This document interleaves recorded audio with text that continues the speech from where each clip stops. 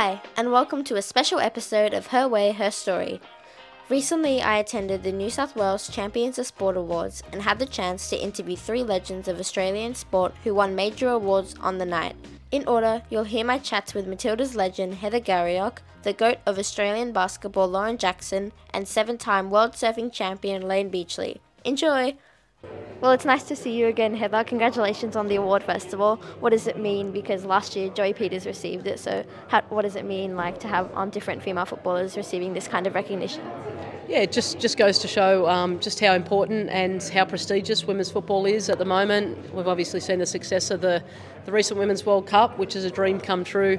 But personally, for me, it was really momentous, especially seeing my parents who spent a lot of time taking me to training and really investing in my career and supporting me and believing in me. And then in the back end of my career, my husband as well, supporting me and also instilling the confidence that I really knew that I had. And you mentioned being interviewed up on stage before that you were 16, I think during the 2000s Olympics, and it's pretty crazy that it went from posing for calendars to having Sam Kerr on the cover of the FIFA Games. It just shows how much times have changed. Yeah, look, times have changed. We're in 2023. You got our best player in the world, who's Australian. It's Sam Kerr. She's on the front cover of the EA Games, which is incredible. But not only that, is the respect that women's sport has, the respect that the Matildas have in Australia, because we're not based in terms of we're usually called soccer as opposed to football. And now I think the narrative changed to football being the world game, but also being so respected in Australia. That's what makes me proud. Definitely. And I wanted to ask about when you went over to play in Chicago in 2009 when you were playing alongside Megan Rapinoe and Carly Lloyd. What was it like, kind of, that experience, like just getting to play alongside those legends like Carly and Megan?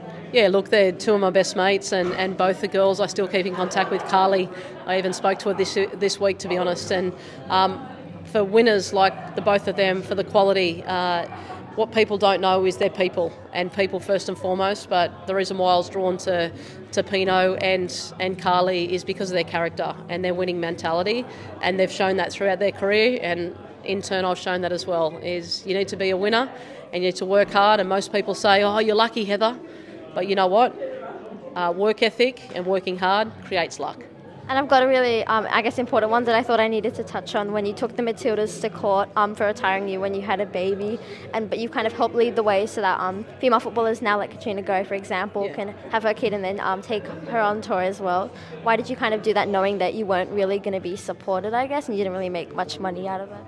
Yeah, no, it wasn't money the driving force. The driving force for me is to be able to set the standard, and for every person that come after me to be able to be a mother and a professional sports person, whether it be a footballer or cricket or AFL player.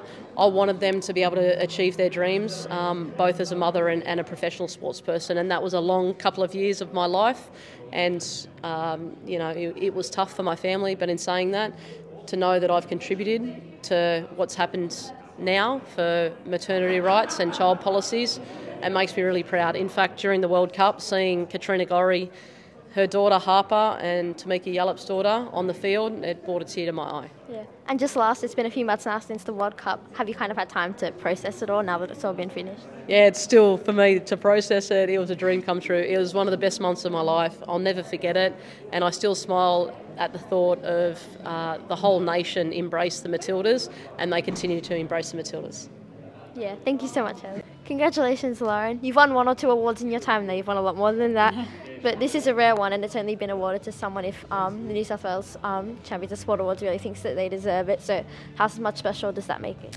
Oh, it's super special. I think, being awarded something like this, especially in your home state, it's special. And to be able to receive it in front of my family and my son, it's incredible. And yeah, I'm just really proud to be here. And yeah, I guess it takes you back. You have to reflect on things and sort of think through it. But yeah, it's good.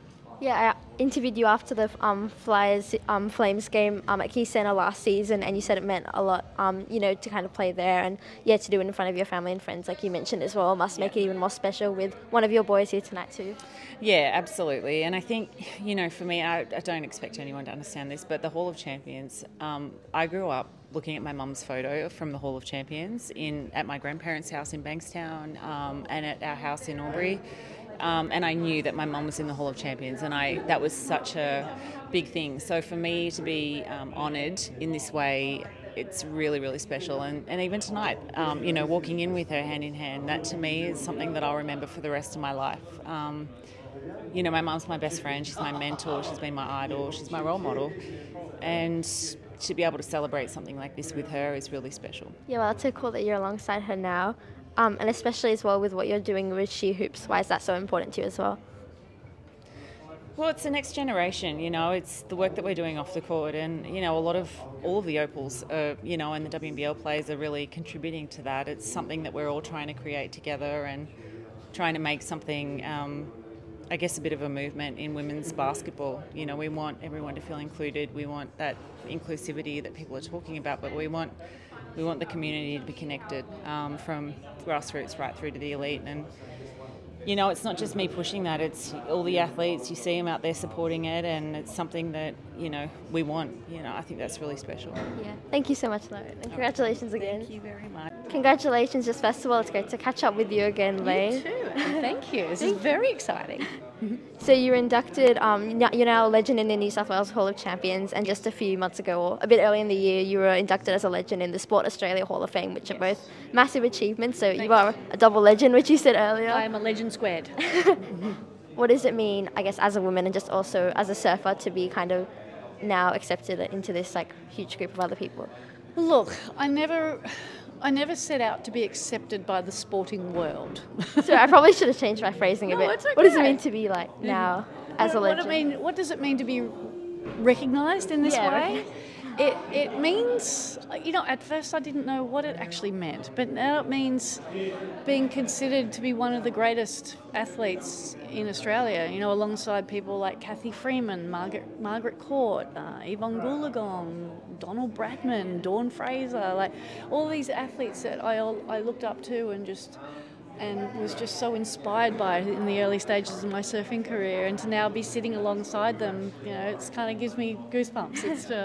It's pretty remarkable.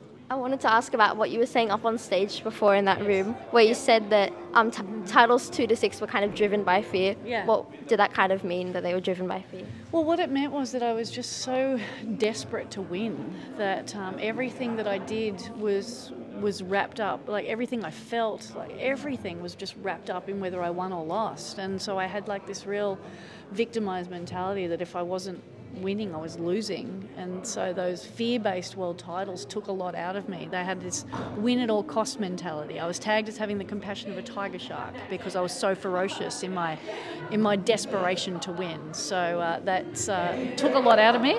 And now in my 50s, I'm in constant pain management because I didn't honour my body through that process. I wanted to ask a bit about your career and just, I guess, what you stand for as well, which is equality with women and men's sport. Yep. Because you were kind of competing at a time when female surfers, some of them dressed up as boys because they thought that they would get, I guess, more approval and they would be taken more seriously. Yes. But I guess you'd be the judge of that. And they were kind of put on during times when there weren't as good waves. Yes. And they didn't really have many sponsors. How hard was it just trying to be taken seriously in those times? It was very, very challenging to be taken seriously by the industry, by the governing body, by our male counterparts, even by each other. We had a scarcity mentality, and that was reaffirmed just by how little that we had, and we were just all clawing for that little bit that could potentially get us all ahead of each other. And it was at a time where women's surfing really lacked identity and presence and respect, and we collectively had to go through a lot of battles to break that down. And even within our own minds, within our own self-worth, we had to embrace femininity and embrace our beauty and embrace the power that women bring to the world and embrace our genuine difference. I think we were just so desperate to earn the recognition and respect of men that we thought if we behaved like one, we'd receive that. And in actual fact, that worked against us. But I guess now it's great because you and the other women that have kind of paved the way, now we have more statues recognising female athletes like Betty Cuthbert and Sherelle McMahon, and even you being inducted into the Surfing Walk of Fame in California. And I was also just really inspired by that. Why is it so important to kind of have more of these statues and have more of these women recognised?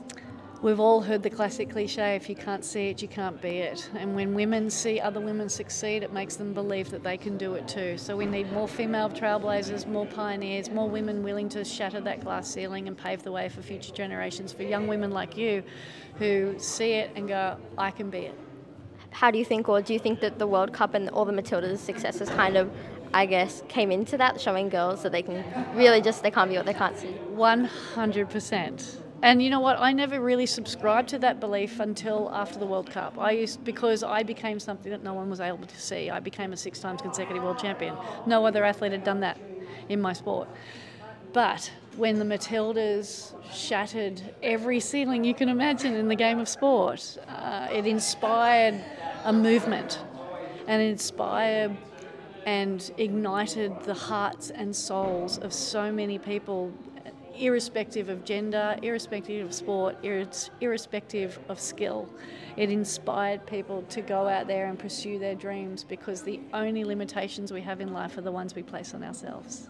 And just last, like I mentioned before, it's really inspiring for me and my generation, and just this current surfing generation, to have so many amazing female surfers leading the way, like Sally Fitzgibbons, Molly Picklum, India Robinson. How exciting is that? It's incredibly exciting. You know, I was there for the start of Sally's career, and Molly Picklum won the Layne Beachley Award at my talent identification camp, and Isabella Nichols has always been part of the whole Surfing Australia culture and high performance movement, and the likes of Tyler Wright and Stephanie Gilmore and Laura Anova. I mean, we've just got such incredible depth of talent, even Macy Callahan, you know, so many incredible young women. Fills me with immense pride and satisfaction to know that these girls are paving the way for the next generation. Thank you so much, Layne. Congratulations, and thanks for being an inspiration. Thank you. To support Her Way, visit the link in the description section.